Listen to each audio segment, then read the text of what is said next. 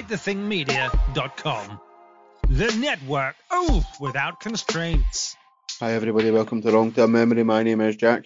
And my name's Colin, but after 25 odd episodes or so, I'm sure you know our names by now, but no doubt we'll continue to tell them each week. Jack, how's you? Yeah, I am good, man. Yourself?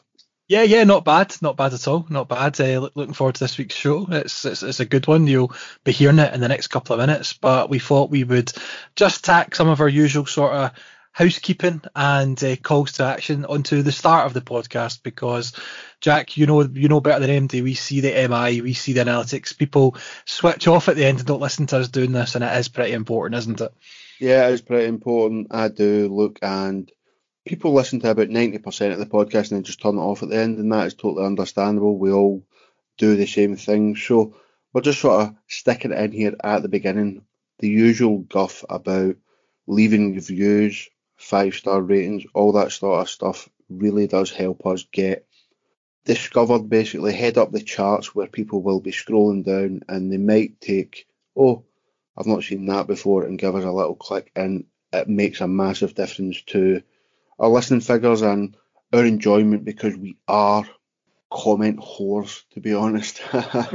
Yeah, I mean, it does make a difference, especially on that iTunes algorithm anyway. We've had 118 reviews or so last time I checked, and that means we do feature on the front page of iTunes fairly regularly, and that does bring eyes to the pod and lets the audience grow and lets our voices go out to more people, which is what we want. So you can play your part in helping us with that by, like Jack says, leaving a review.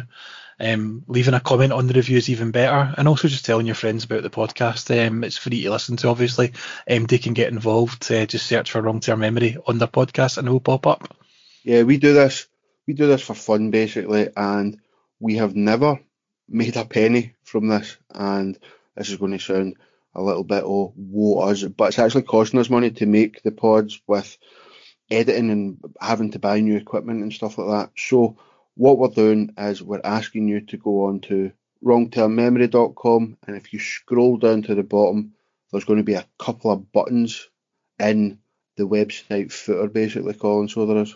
Yeah, there is. Listen, you've got the option to leave a donation if you enjoy what you're listening to, if you've enjoyed the content and hopefully going to enjoy future content and you want to support the pod. One of the ways you can do that is by going to the website and looking at those two donate buttons. There's one for PayPal and there's one for buymeacoffee.com, or you can just go to buymeacoffee.com/wrongtermmemory and give us £1, give us £2, just be the equivalent of buying us a beer or buying us a coffee. We both got full-term jobs. This isn't what this is all about, but we would like to try and get some new equipment, some new microphones, some new stuff software-wise, just to improve some of the editing and the sound, and hopefully do more effects and more stuff like that. We've got stuff we want to do to try and make it sound better and improve it.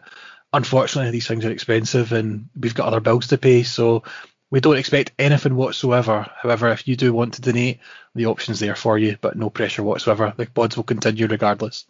Yeah, if you can spare a couple of quid, it would mean a hell of a lot. And now that people have been turning off at the end of podcasts, they're now just clicking the skip 30 seconds button until they hear the tune.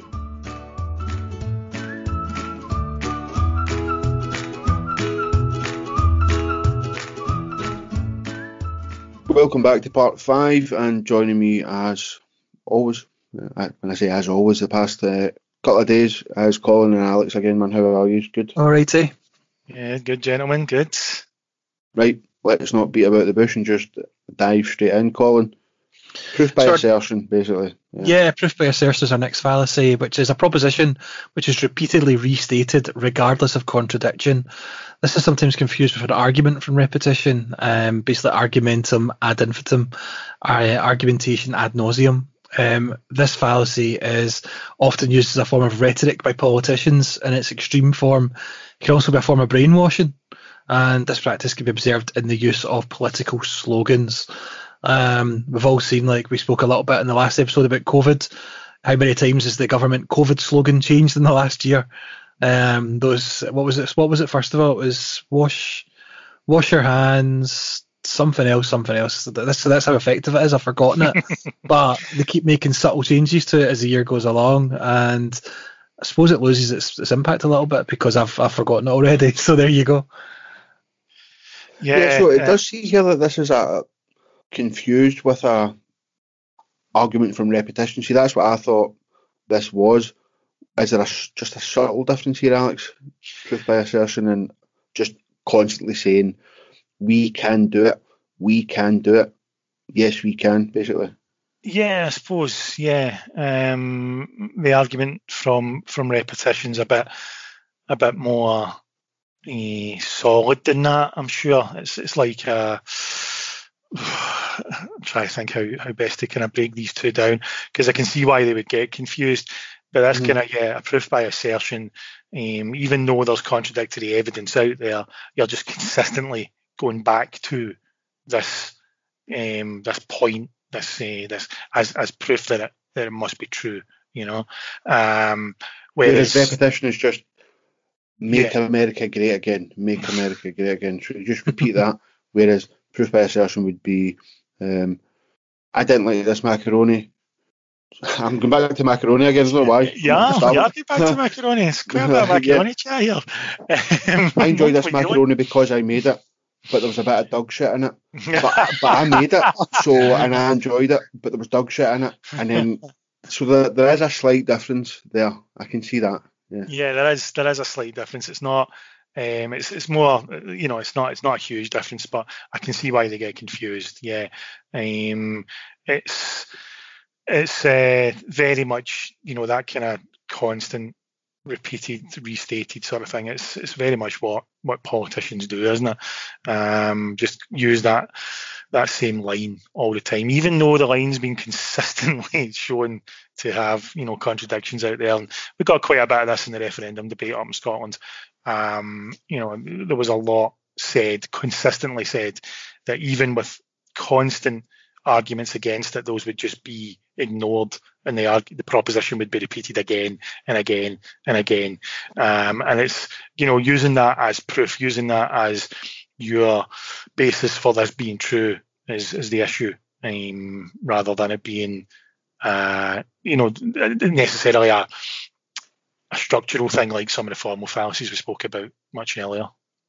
Yeah, proving too much as well, Colin. This one is, again, this is an overgeneralisation, basically. So basically saying, look, drinking alcohol is bad because in some instances you go home and you beat up your wife or whatever, or it leads to child abuse.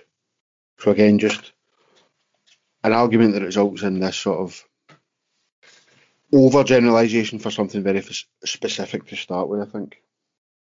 Yeah, that's one that you do get a lot of. It's dead easy to pick on something like alcohol and blame it for every crime in the country.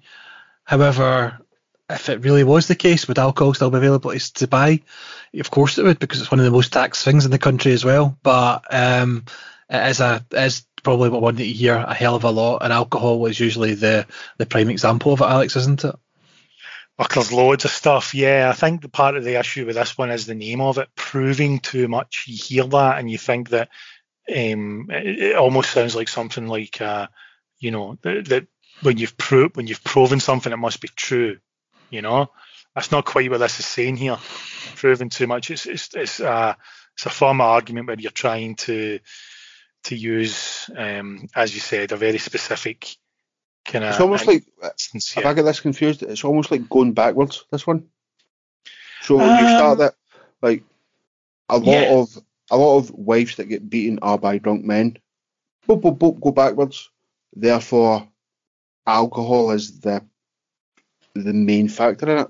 So am I getting a bit confused here? We spoke about in an earlier pod the recent issues that have come up, or the recent debates that have come up because of what happened with Sarah Everard, and you heard the argument from one, and it was very tongue-in-cheek, to be fair, but I can't remember the name of the politician, I think she was in the Green Party, who made the kind of very tongue-in-cheek, jokey proposition that all men should be, kind of given a curfew. 6 p.m. curfew. Wasn't it 6 p.m., 8 p.m., something like that? Can't quite remember, but it was said in jest, but yeah, much like we've spoken about earlier, she was quoted ever so slightly out of context, led to a whole load of reactions to that. But, that in itself, that little example there, this Men can't be allowed out late because in some instances it has led to women being killed. That's very much the same thing here. And it's being, trying to, it's got various fallacies going on with it. We were talking earlier about trying to make a whole group become one thing because of a small part of that group being like that. That's kind of where this comes. But the name of it proving too much, it sounds like, it makes it sound like it's just like, you've already convinced a judge with 2 or 3 points, but you end up making 6 or 7. That's almost where it sounds like, but it's not. It's just this is one of these instances, and there's other names of things where you're like, that doesn't quite seem to make sense. The name of it. It's not until you look into it that you can understand it. Yeah, the next one, Colin, we've kind of covered almost, but we'll take a wee look at this one. Slightly different, maybe. Yeah, so retrospective determinism. Believing that because an event has occurred under some circumstance, that circumstance must have made that event inevitable. So because someone won the lottery while wearing their lucky socks, wearing those socks made winning the lottery inevitable. This goes back to the sort of football stuff we spoke about earlier, doesn't it? That I took my lucky scarf to the game and we won, so I need to keep taking that scarf to the game, because if I don't take my scarf, we won't win the match. Or I think everybody that goes to football has their own little superstitions and stuff that they do. And let's be honest, it means absolutely hee-haw, doesn't it? Yeah, see, where you've kind of what you've done perfectly there, Colin, is it's sort of, we spoke about the probability in the very first pod.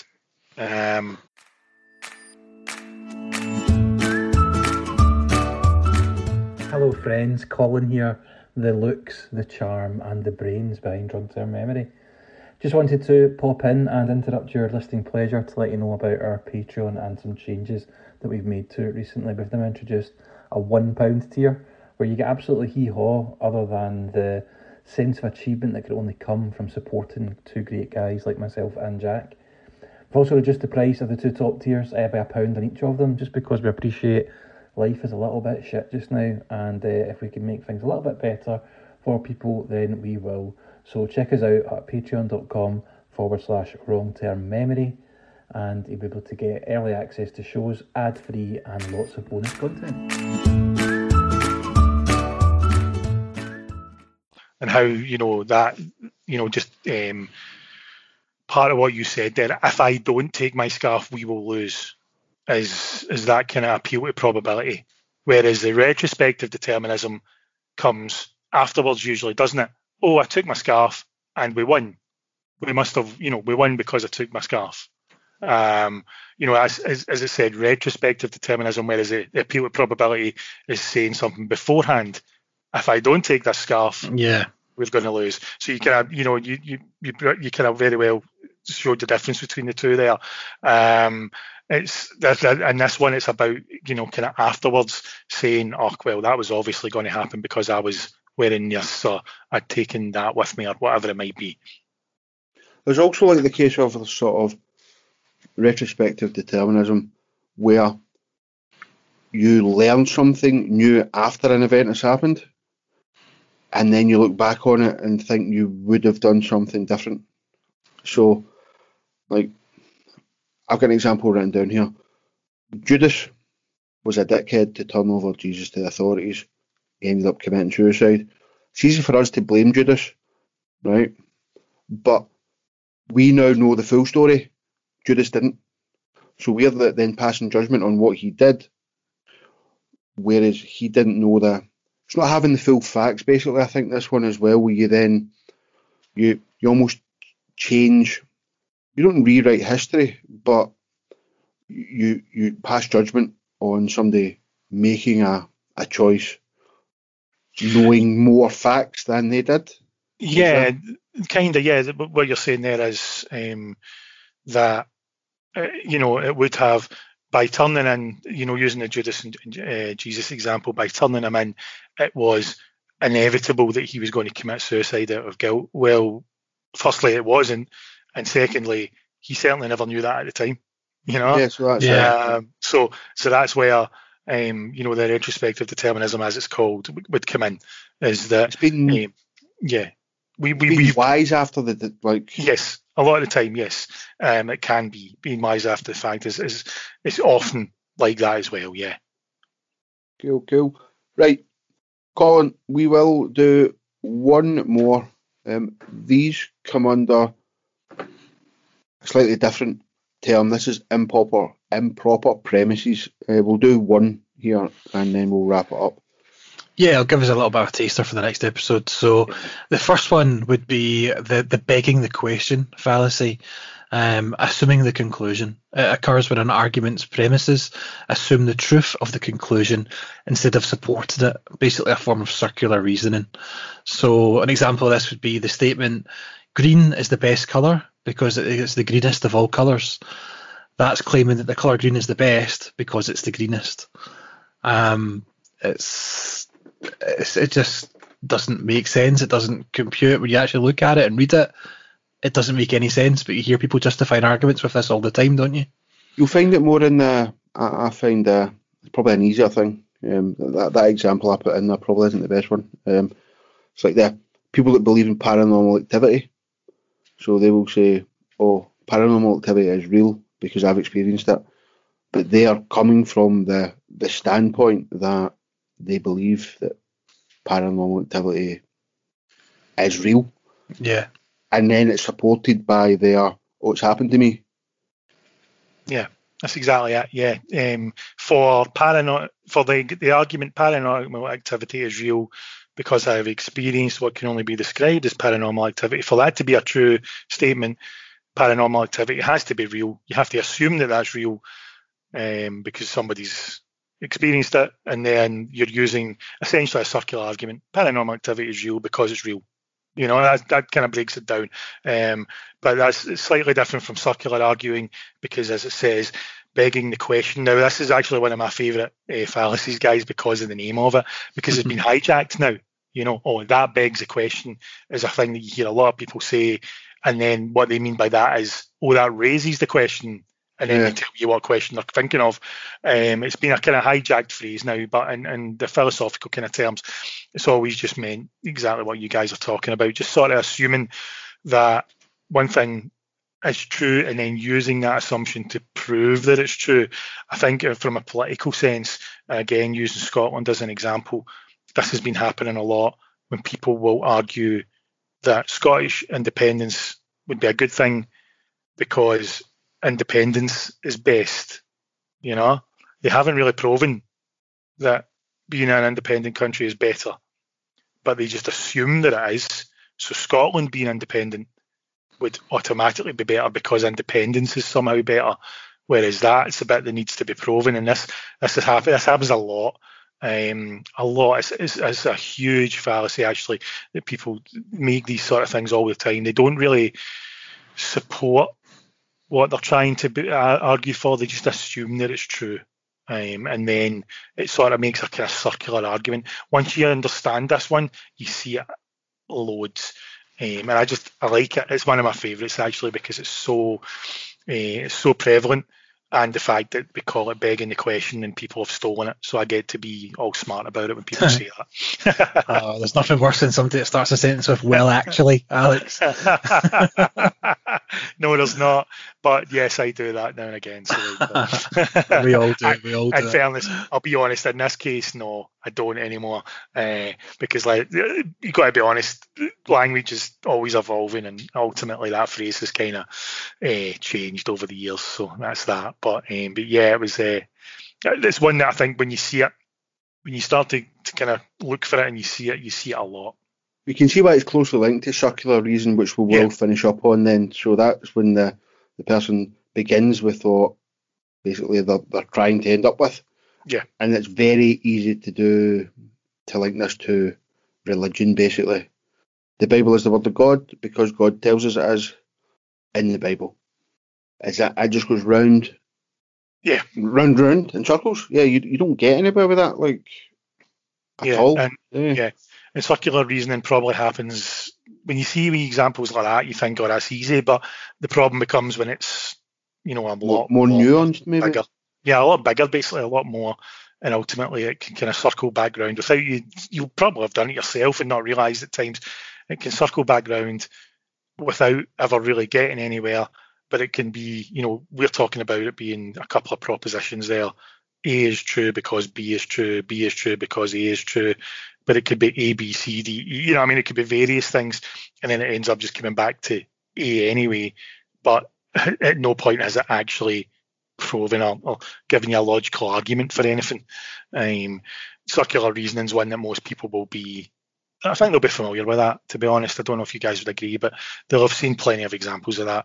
And sometimes you do it without realising you've done it until afterwards, You ain't Colin? Agree with that?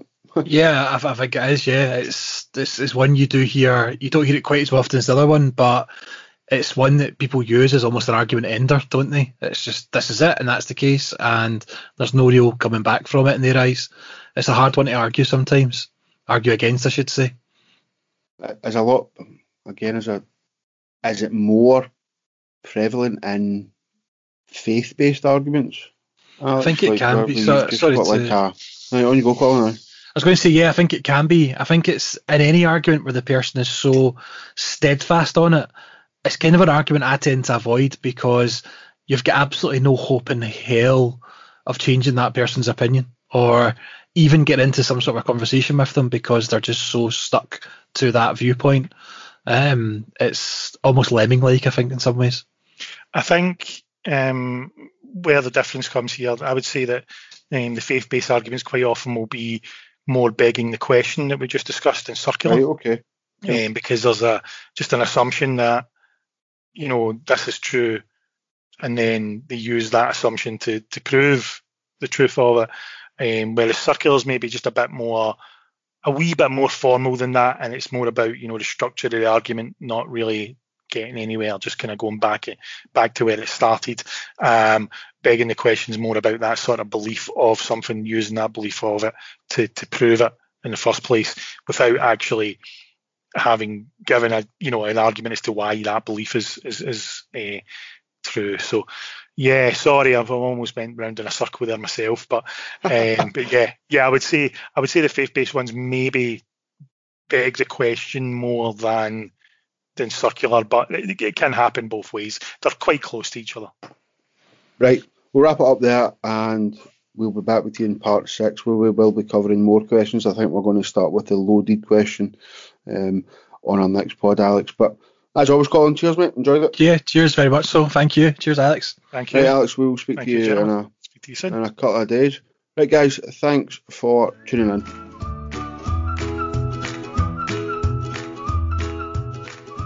Really quick call to arms. If you liked it, please let others know. You can do that by leaving a review, leaving a comment, and telling your friends about the podcast. If you really like it, you can buy us a coffee at buymeacoffee.com/long-term-memory.